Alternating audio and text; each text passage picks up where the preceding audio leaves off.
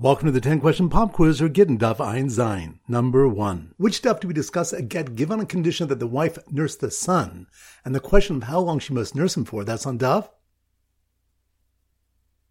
Ein Hey. Good. Number 2. Which daf do we know that when a husband throws a get into the chutzner, Gittin v'chatzer bon ke'echad, both the get and the chutzner come into her possession simultaneously? That's on daf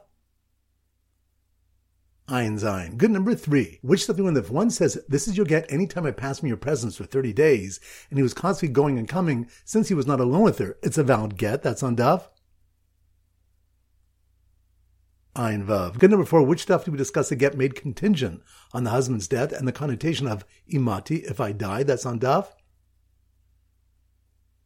Ein Beis. Good. Number 5.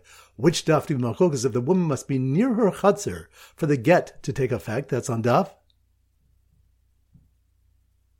Ein Zayin. Good. Number 6. Which daf do we discuss the case if one says, this is your get if I have not returned in 12 months, and he died within the 12 months? That's on daf Ein Vav. Good. Number 7. Which shall be the case of the house seller buying back his home according to Hil's Takana? And the question if Nesina Bal Korcha is a Nesina, that's on daf Ein Hey. Good. Number 8. Which daf do malchus if the husband's condition that the wife give a cloak may be fulfilled with her giving money? That's on daf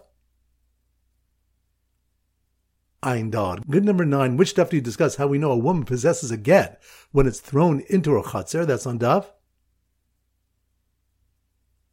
Ein Zayin. Good. And number 10. Which daf do when the one who was competent and then became a deaf mute, he can write a get and others can sign it. His writing is sufficient to prove he remains competent. That's on daf